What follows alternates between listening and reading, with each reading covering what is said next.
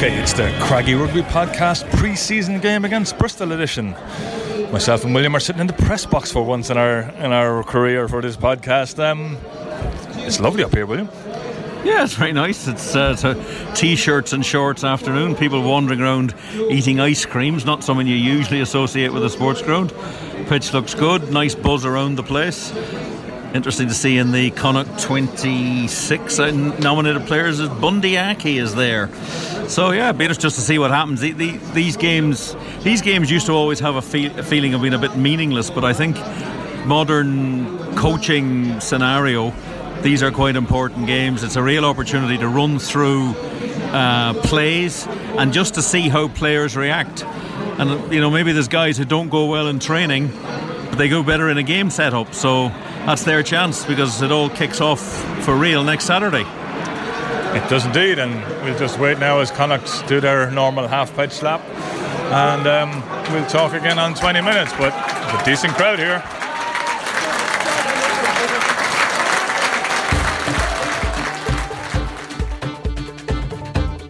Okay, William, 20 minutes gone. Connacht lead by 7 points to 0. Your thoughts? Yeah, it's fairly typical start of season game. There's a few errors creeping in. There's been some nice play. Jared Butler's sort of stood out a little bit for Connacht, and it's quite an enjoyable, free-flowing game. Connacht, with the amount of possession, possibly would feel they'd want another score on the board, but so far so good.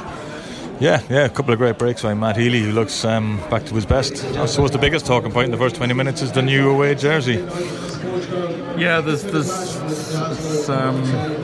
different. It's the only thing I can say about it. It's you're going to see it, folks, and no, I don't think I would say that one works. No, it doesn't for me either. We'll talk again at half-time. Oh, intercept by Bristol, and it's now 7 points each.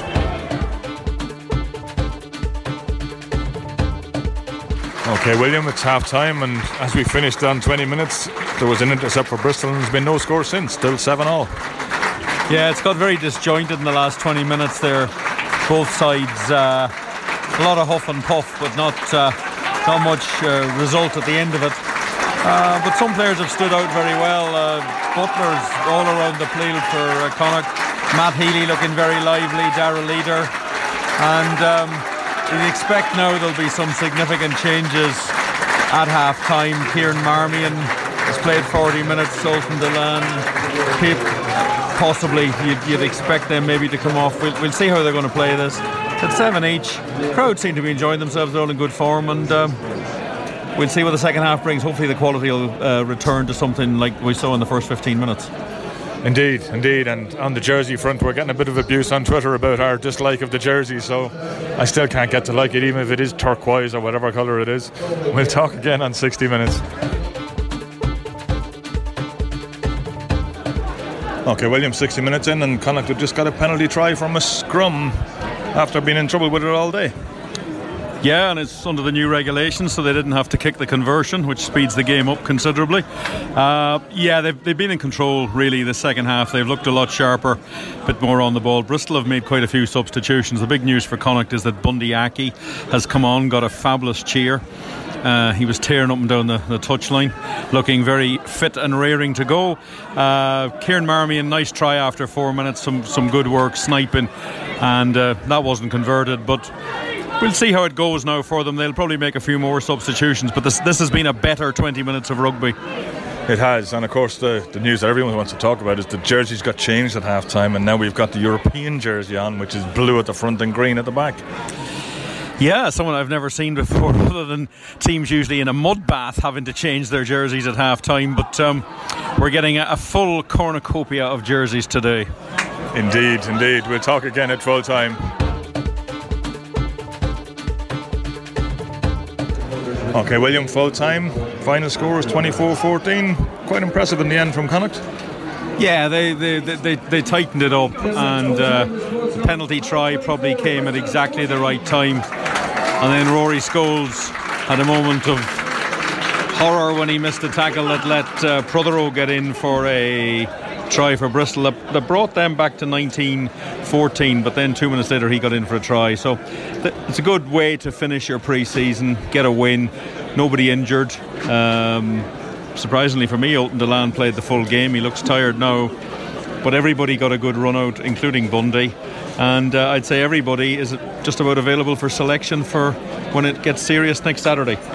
We're going to go off and get some post-match interviews, and then we'll have the rest of the Craggy crew here to dissect the match and talk jerseys.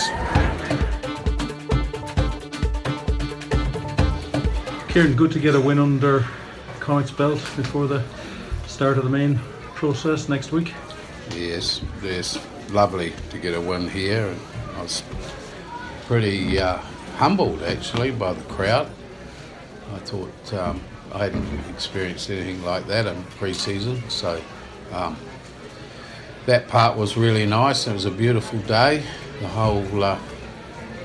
whole atmosphere of a pre-season game here is pretty unique, I'd suggest. So it was a beautiful day, some great rugby, and it was a good result for us. Yeah. No injuries. Well, that's a bit early to say, to be fair. There's 2 games in a week for these boys, so we've certainly put them to the sword. This fella on my left here's had a fair bit of football, so he's what I would call hard fit. Hello. And Bundy Aki coming back, he was raring to go on that touchline. That was a nice surprise for everybody. Actually, the fans seemed well up for that. Yes, no, he's a favoured son, isn't he? He's done some marvellous deeds here on this pitch, and all credit to him for that. So he's very popular. It was nice to see him get a little bit of a run. So we're a little bit. He's under a bridle still, so he's only playing limited minutes, mainly to look after him. Jared, were you pleased with the way it went for you? Yeah, I think in the first half we did some good phases and scored some nice tries and kind of did what we wanted to. Then I think in the second half we weren't executing as well in attack, because of maybe a bit of fatigue or whatever like that. I think we saved ourselves a couple of times in defence really well. Some of the back threes and especially the guys that came on worked really hard when maybe things weren't going our way and didn't let them score points like they might have last week or something like that. So that was exciting, and I think in games throughout the year you need to be able to recover from mistakes because they're going to happen. So that was, I think, the most pleasing part for sure for me personally. And how are you finding settling in at Connacht? So far really good. Yeah, it's nice. The weather hasn't really turned yet. Everyone keeps telling me don't get used to it and don't get used to it, it's coming, but so far it's awesome. The game today was unreal, perfect weather, and like Keiko said, to have a crowd out like this in a trial game, it felt like it was round one. The support we had, and they'll hear it. When I arrived at 12 o'clock, they were already rolling in, so it's pretty cool and it's exciting for next week. Kieran, in terms of selection for next week, you're 25 guys today. Everybody put their hand up saying, I want to be part of that squad. You used a lot of players who played on Wednesday didn't play today. You must be feeling reasonably confident that you have a good selection, good depth to be picking for going into the game against Glasgow. Yeah, look, I personally feel that we have a little bit of a top side and a little bit of a drop at the moment, which we're trying to filter and bring it closer together. I'm probably using French or some funny language to explain that, but for me, the depth is not quite there for us for a long season for me. But when we get our internationals back and some of our injured players, that framework might change a little bit. So the young fellas at the moment, they've had their toes dipped in, and they're doing well. It'll hold them in good stead. But at the moment, they're not quite there.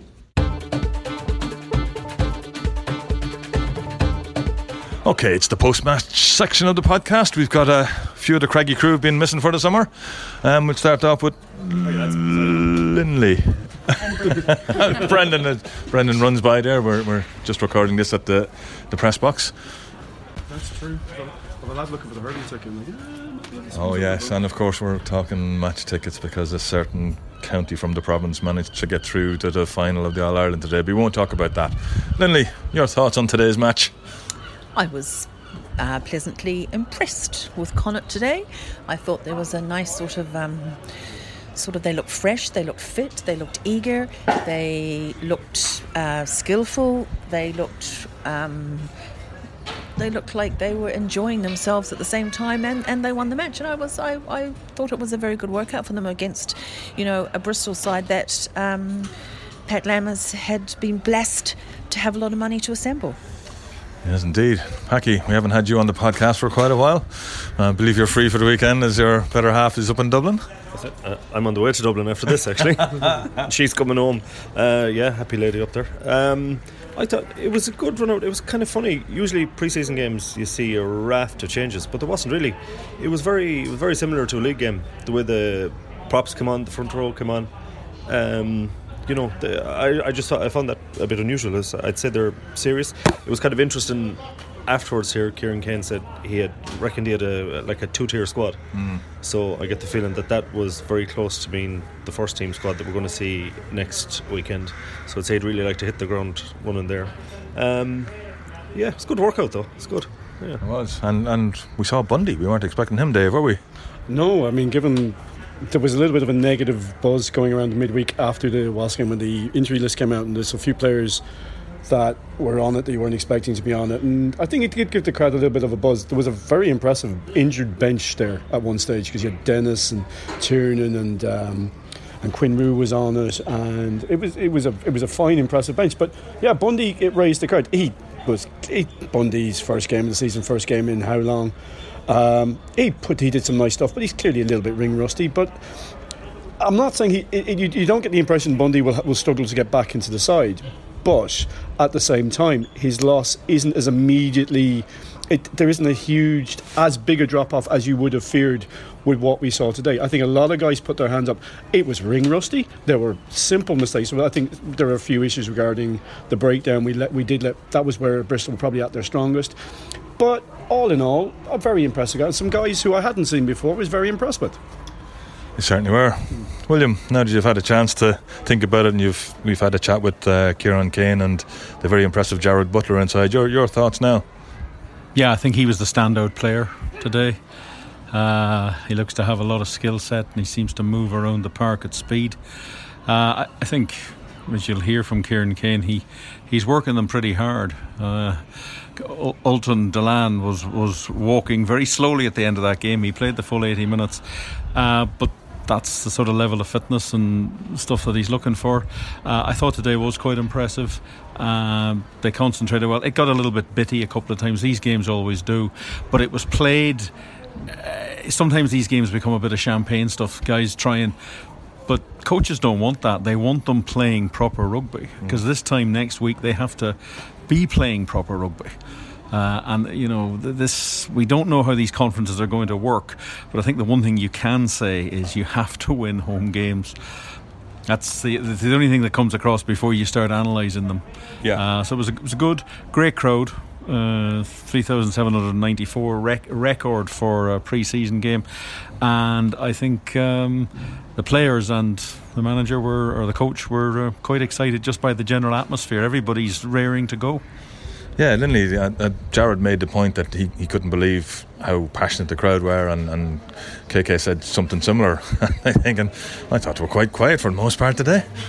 Well, I suppose they haven't seen it before, have they? And let's face it, it was a lovely day, and it was the perfect day for anyone who wanted to come to a pre-season match. It's also the only pre-season match, obviously, that Connacht are going to have, so obviously it was going to draw more people, part of their pre-season package tickets, and also the prices were a very competitive rate because it was the only one.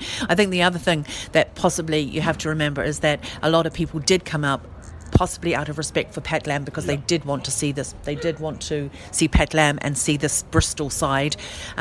So there's also that to take into consideration. But I think the whole point of Pat Lam coming back with his Bristol and Connacht going out there today with a new coach.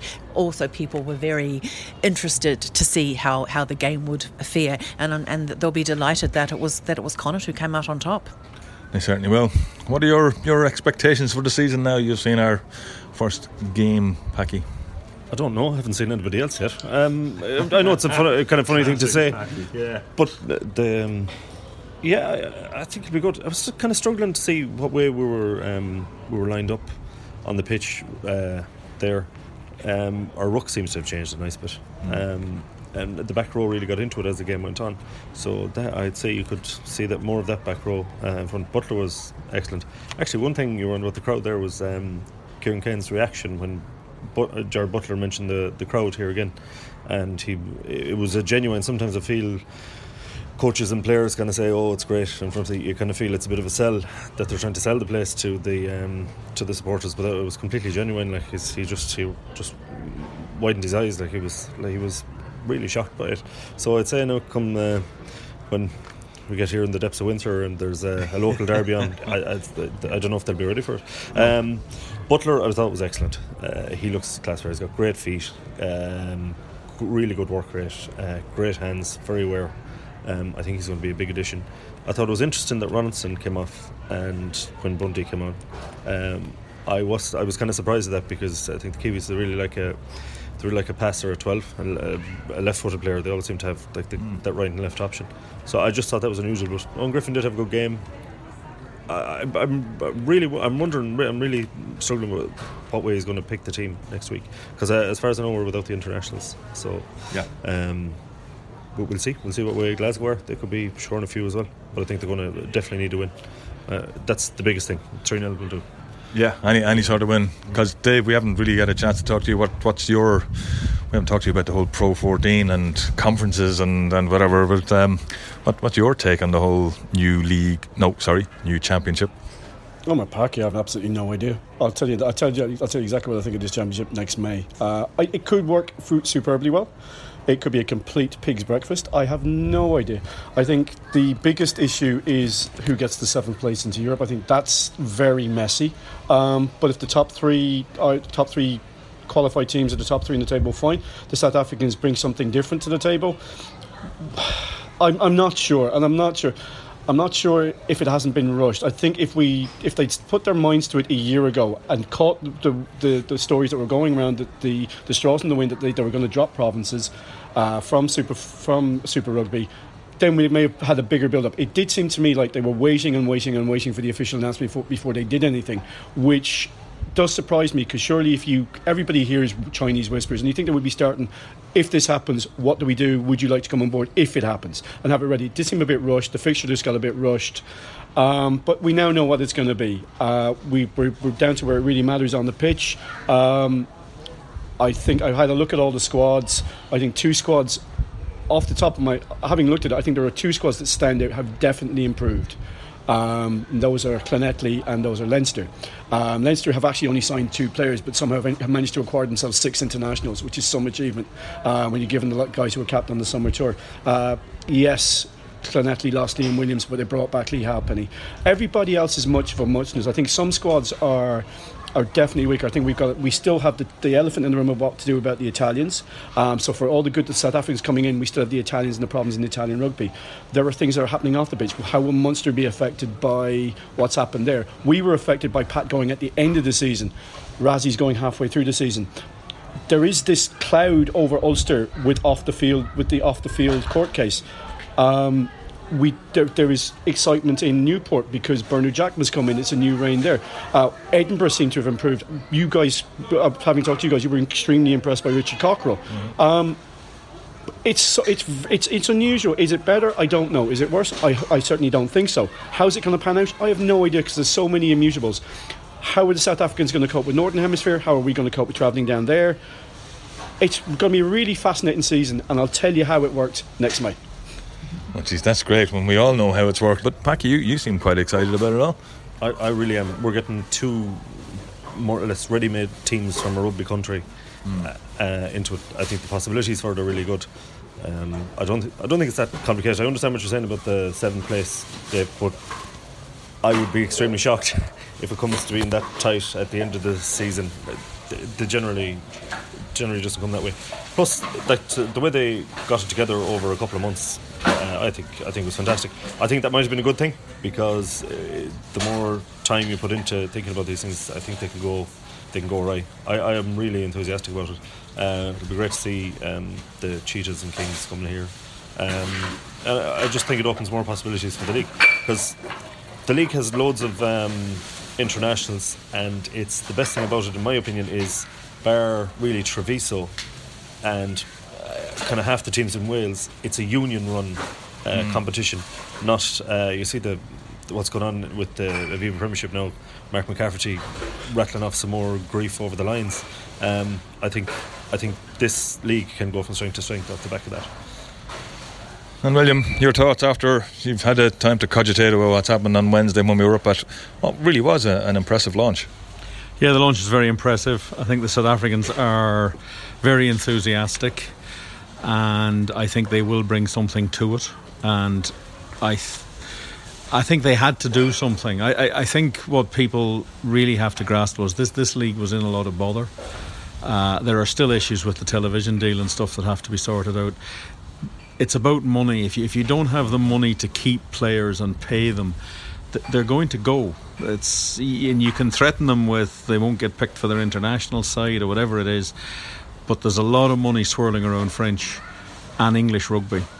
So there had to be some effort made to move this league on, and that's what they've done. And I think it'll be an exciting, interesting, just a different season. And I think they know they're under the microscope. They really do. They've accepted that. They know they're being watched. All the media is watching them. The teams are very much behind it, but they're also watching them to see how it's managed and how it works. And there probably will be some teething problems in year one and things that'll have to be ironed out. But I think these South African sides are in for 3 years, so there's plenty of time. And yeah, I just think it's a change, and hopefully, and I think it will. I think it'll work. So we have any other business? Who wants to take it first? Well, I suppose the big news in the national stories is that Tom Tierney has stepped down as Irish women's manager. They lost today 27-17 to Wales. I haven't seen it, so I can't make any judgments. I thought they were poor against Australia, and were lucky to actually get that close to them. I thought they were lucky to be as close as they were to the French. I thought the Japanese were a revelation in that first half against us, and I thought the only time we played was in that first game against Australia, which you thought would have been the kick up the arse the squad needed, but it's been poor. I think if you get the chance to read what Ruth O'Reilly wrote in the Irish Times today, that interview with Gavin Comiskey, it's an eye-opener. It doesn't say anything that is particularly damaging to anybody specifically, but the general impression you get is that a lot of the work in prep was done by the players themselves, and there was no overall structure. I think if you lose that many games in your home World Cup, you're going to go anyway. It'll be interesting to see who they bring in to replace them. We need to look at women's rugby. There's an awful lot of the team is going to retire. They're over the age of 30. Maz Riley's 37. Brilliant servant for Ireland, but she's not going to go on much longer. She's retired. And of course, you've got the overall hanging, which is that the Sevens game seems to be dominating women's rugby right now. You've seen it with the English, who I would say are favourites now. I know New Zealand are good, and it'll be a cracking game this evening. But England have decided they're not going to hand out any full-time contracts to 15-a-side players, only to 7-a-side players. It's just been really, really strange watching the game, because as I say, if you have the best, I think England have been the best team in the competition. Why you therefore decide that you're going to torpedo their progress by withdrawing their funding, basically saying to these guys, you're effectively amateurs now, it doesn't make any sense. We've seen what that can do. We see, again, going back to Ruth O'Reilly, very passionate about Irish rugby, Irish women's rugby, very passionate about her teammates and very supportive of them, and just without saying it explicitly, seems to feel that they were let down by structures higher up. Tom Tierney is gone. We'll see what happens. Overall, it's been a good tournament in terms of what it's done in relation to the overall game of women's rugby. But you'd have to ask yourself, in terms of Irish women's rugby, has this tournament really been just one step too far? Because remember, we were we were level with England with 40 minutes to go in the Six Nations and could have won the title. Admittedly, they blew us away in the last 40 minutes, and since then it's just been downhill very quickly. I agree. I know there's not much you can say on top of Dave's thing. It was a shocker of an article. My God, it read so bad. Not against Ruth O'Reilly, what she was saying. She was fantastic, what she said, and fair play to her. But Christ, Jesus, it was awful. It was awful. Cannot believe it. These lessons are all learned years ago, with different Irish squads, and they just committed them again and again and again. And I think the Nusifora is going to he's going to get more grief over his more bad press. I think the person who comes out this worst is Anthony Eddy. Because Anthony Eddy has come in with the sevens agenda, and that's one interesting thing with in Ruth's article. She said there wasn't a huge amount of passion within the squad for seven side, and since Eddie has come in, yes, it's a different game. I think there's a guy who I think I'd love to see get a chance. I mean, he's not even been mentioned in terms of Connacht squads, which is Jordan Conroy, who I've raved about for a year. He's been pulled to the seven squads. We won't see him, and neither will Buccaneers, and he'll be much more important to Buccaneers this year than probably to Connacht. But he'll be off with the seven side, and that's the idea. It should be complementary and running parallel. That's how the English have done their sevens. There's very little interaction between the England 7 squad and the England 15-man squad. And why that can't also happen? You can have a 7 squad and a 15 squad instead of pulling players out the week before of Six Nations games and send them to Las Vegas for sevens. That was a huge alarm bell. So I think Eddie is the one. Eddie's in trouble in terms of his relationship with the 15 side game. I don't think he's in trouble in terms of his position. Tom Tierney's fallen on the sword. It'll be fascinating to see where it goes from there. William. Yeah, there's a whole issue. Look, the problem, it's the Olympics. Yeah, that's what drives this issue about sevens rugby. I'm not going to put a tooth in it. I detest it. I have no interest in it. I don't watch it. I find it's pointless. It's worse than T20 cricket, and that's saying something in my view, because that actually has some semblance of being like cricket, albeit a totally bastardised form of it. But I'm amazed about that situation with England. I don't know how you do that to players, because these women work very, very, very hard at their game. And they're doing it. They did it knowing this was coming. I hope they win tonight, because I hope it's 2 fingers back up to the RFU actually. But I think sevens is in danger of absolutely taking over the women's game. I think one of the reasons they go for it as organisations is it's easier to coach. It's easier to bring people into it. It has a skill set, and the people that play it at the highest level work very hard at it. But I think they need to be careful here, because I think it's an ethos thing, and I'm very disappointed. I feel very sorry for the Irish women. I think it's been a great World Cup. There's been good attendances, but they must be absolutely gutted where this is finished up, and now having to pre-qualify for the next World Cup, which I'm sure they're well capable of doing. And the one other big highlight was the Japanese, who did light up the tournament, but it's been a tough time for them. It certainly has. Anyone got any slightly more uplifting any other business? I do, yeah. No, we all know Bundy Aki was up in the Irish training camp during the week, and a lot of the reaction I've seen online and from media, it's just constantly giving out about Aki being there, is not Irish, and every other frigging thing. What really sickens me and gets on my nerves is that a lot of people may not even know Tyler Blayendale from Munster, who doesn't qualify until January, was there as well, and there isn't a single thing being said about him. It's like it's some that they just don't want somebody from that plays down here in the West that might take over from their golden boys, and it sickens me. You can have your opinion on whether these players should be playing for Ireland or not. Personally, I agree with it.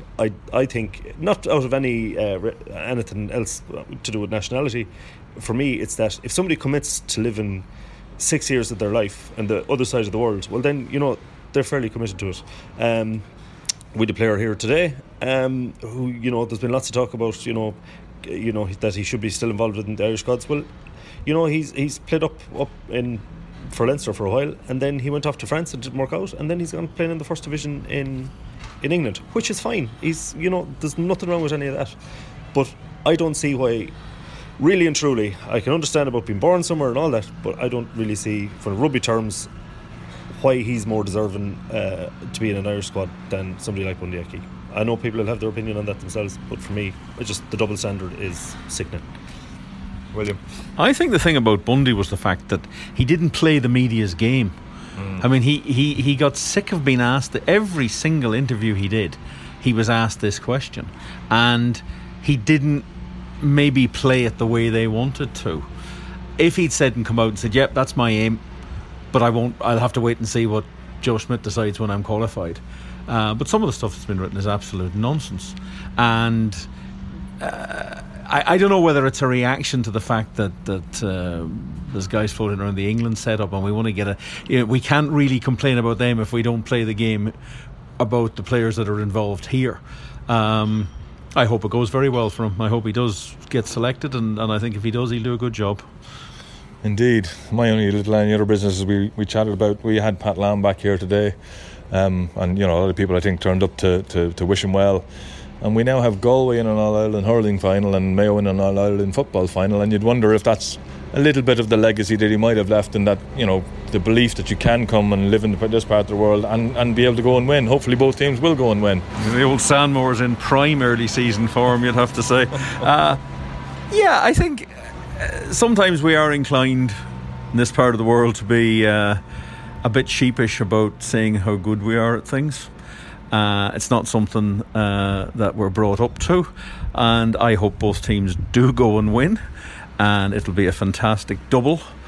And maybe some of what Connacht achieve has rubbed off on sports teams and also individuals. You don't know what goes through sports people's heads when they see a side from their part of the world winning as underdogs, and it just maybe gives them a certain push or a certain 1%.